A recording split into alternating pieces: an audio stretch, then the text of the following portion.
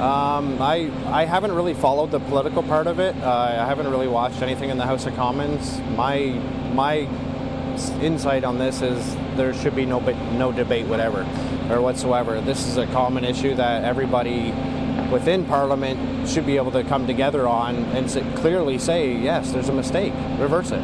I support anything that's going to get this changed.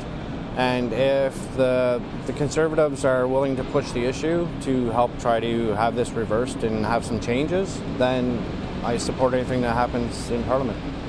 That is Rodney Stafford speaking out about what he wants. And he would like Terry-Lynne McClintic sent back to where she came from. But of course, she is being rehabbed at this health lodge, and it is being done very, very early in her sentence. So this is a question that popped into my mind when we had first heard about this outrageous news that she had been transferred to this particular healing center. And, I said, maybe she's aiming to try and get an early release. She was sentenced to life in prison. So that means 20 in the real world. What's supposed to happen is that she'll serve 25 years, then she can be eligible for parole. Doesn't mean she'll get it, but she can be applying for it. And now the reality is she can, in fact, apply for early parole as soon as 6 years from now. So at the 15-year mark, because there's something called the faint hope clause, or there was. This would have allowed offenders to apply for a parole after 15 years. And the Conservatives did get rid of it back in 2011. But McClintic was sentenced for killing Tory right before that actually came into effect. So she squeaks right under. And it should be changed because it sure lends, a lot of credence to the question being asked, why so soon? And that our PM says his hands are tied. It's just nonsense because we know that 4 other previous public safety ministers have stepped in to right wrongs. Minister Taves stepped in to stop people like Karla Homolka having pizza parties. Minister Blaney stepped in to make sure that Paul Bernardo would stay in maximum security. And even Liberal Minister Macaulay, he stopped the transfer of a cop killer because it was just so wrong.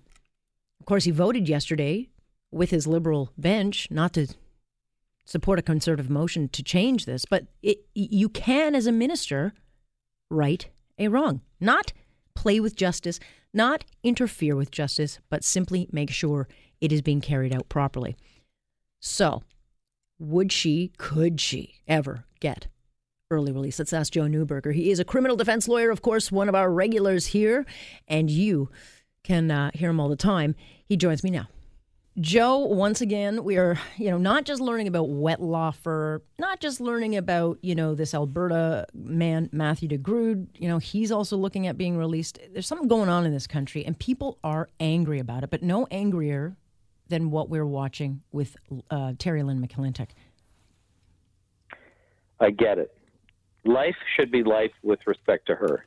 I'm sorry. I'm a defense lawyer, and my position is there's no early release for her on these facts, even though she pled guilty and helped the prosecution. No early release, and we should not do anything different. Yeah, well, she didn't help them that much. I mean, we learned a lot more in the next trial with Michael Rafferty, that she was way more manipulative than she let on, and also much more active in this particular killing than she let on. But, and there was a recantation prior to the trial, and I happen to know the defense lawyer extremely well. I was very intimately involved in this case, and frankly, her evidence was not that genuine until the end. And so there should be no leniency in this case, in my opinion. But here's the thing. On day one, I started kind of asking, and I reached out to you and I said, do you think they might be trying to get her an early release? And then I was like, yeah no.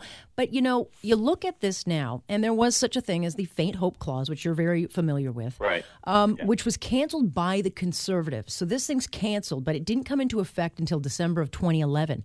But McClintic was sentenced before that. So she actually just scooches in under this bad old law that actually allows someone like her to try to apply for this.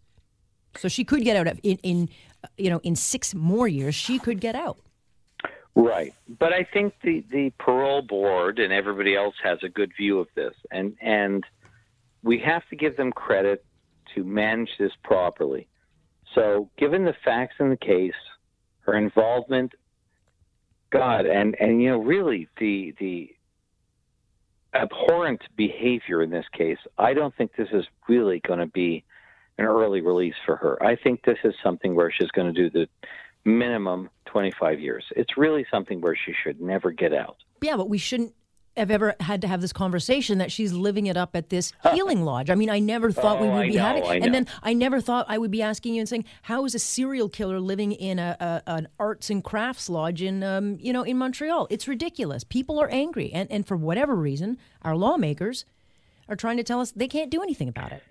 Well, let's go back for a moment. Okay, so we've spoken about this a number of times. So this is a first time, this is so macabre for everybody. It's a first time killing for this complainant. Mm-hmm. But the reality, or offender, but the reality is we need to have rehabilitative procedures for people who are in custody. It's extremely important that we adhere to the procedures, that we want offenders to have rehabilitative programs, and that we deal with them in a civil manner. That being said, to make sure that offenders serve appropriate sentences for the gravity of their offense. This case, there should be no early release. This case, there should be no identifying as an Indigenous individual to go to a healing lodge, in my opinion. Mm-hmm. This individual should serve a minimum 25 years. This is a serious, horrific case where there is no excuse. It's bad. It is bad, and I am one who... And I don't think it will happen. I don't think this person... If they give them parole, I swear to God, I will resign from the practice of law. This is very bad. It is, but again, it just doesn't make any sense then why so early on in her sentence they would give her this. And I will say, she is not, you can't fix this woman. She is that broken. I get it. You can feel empathy for her, that she had a very unloved life, that she had a very hard life. That is fair. She is so broken, though, Joe, that there is no way she can be rehabbed, and they shouldn't even be considering her for release for, dare I say it, at least her life sentence. I get it.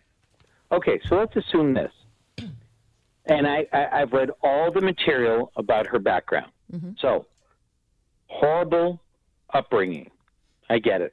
Healing lodge, maybe. If we go to the extreme, okay. But you still do not give her early release.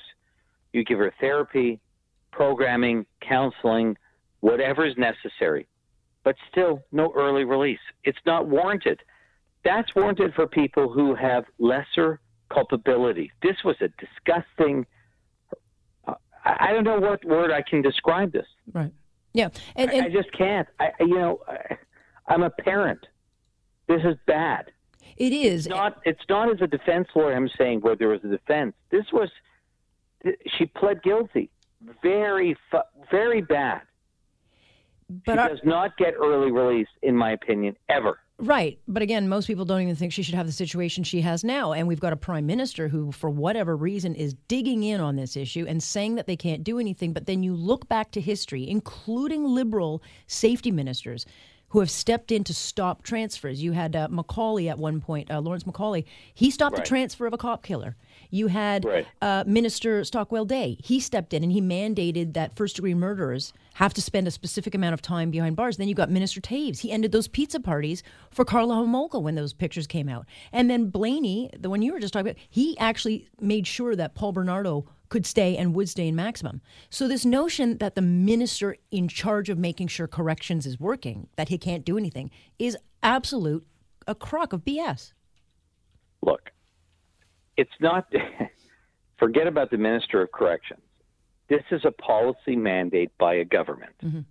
And my opinion is, if an offender is convicted beyond a reasonable doubt of a horrific offense, the sentence must be meted out. So it's an ideology what we're talking about. Enough is enough. Right. Enough is enough. And you've got Mr. Stafford, who went to Ottawa yesterday when the Conservatives had a vote on this, and he put a letter out to the Prime Minister, and he's heard nothing, and it's been so politicized, but it's being politicized by... He got a free trade agreement. Well, that was Monday. He could have. Right. He was visiting with Elton John on Friday. The Prime Minister has. I will never be a judge because of this. He's writing this, and the problem is we're confusing issues. Criminal law issues, I get it. I'm a defense lawyer. I believe in leniency. I believe in rehabilitation. I believe in all of that. But when you have such horrific crimes, no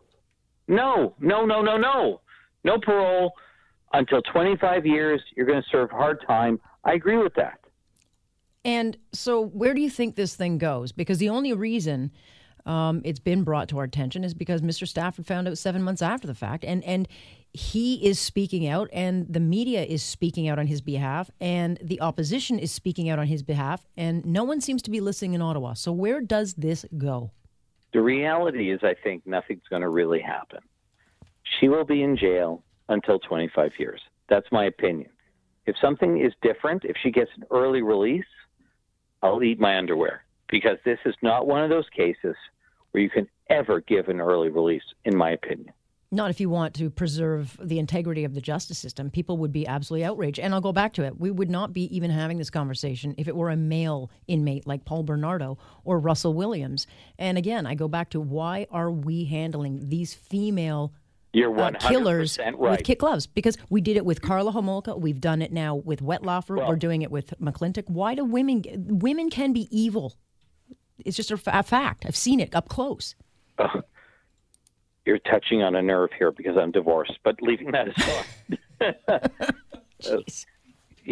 There is a dichotomy in the system, but the reality is evil is evil.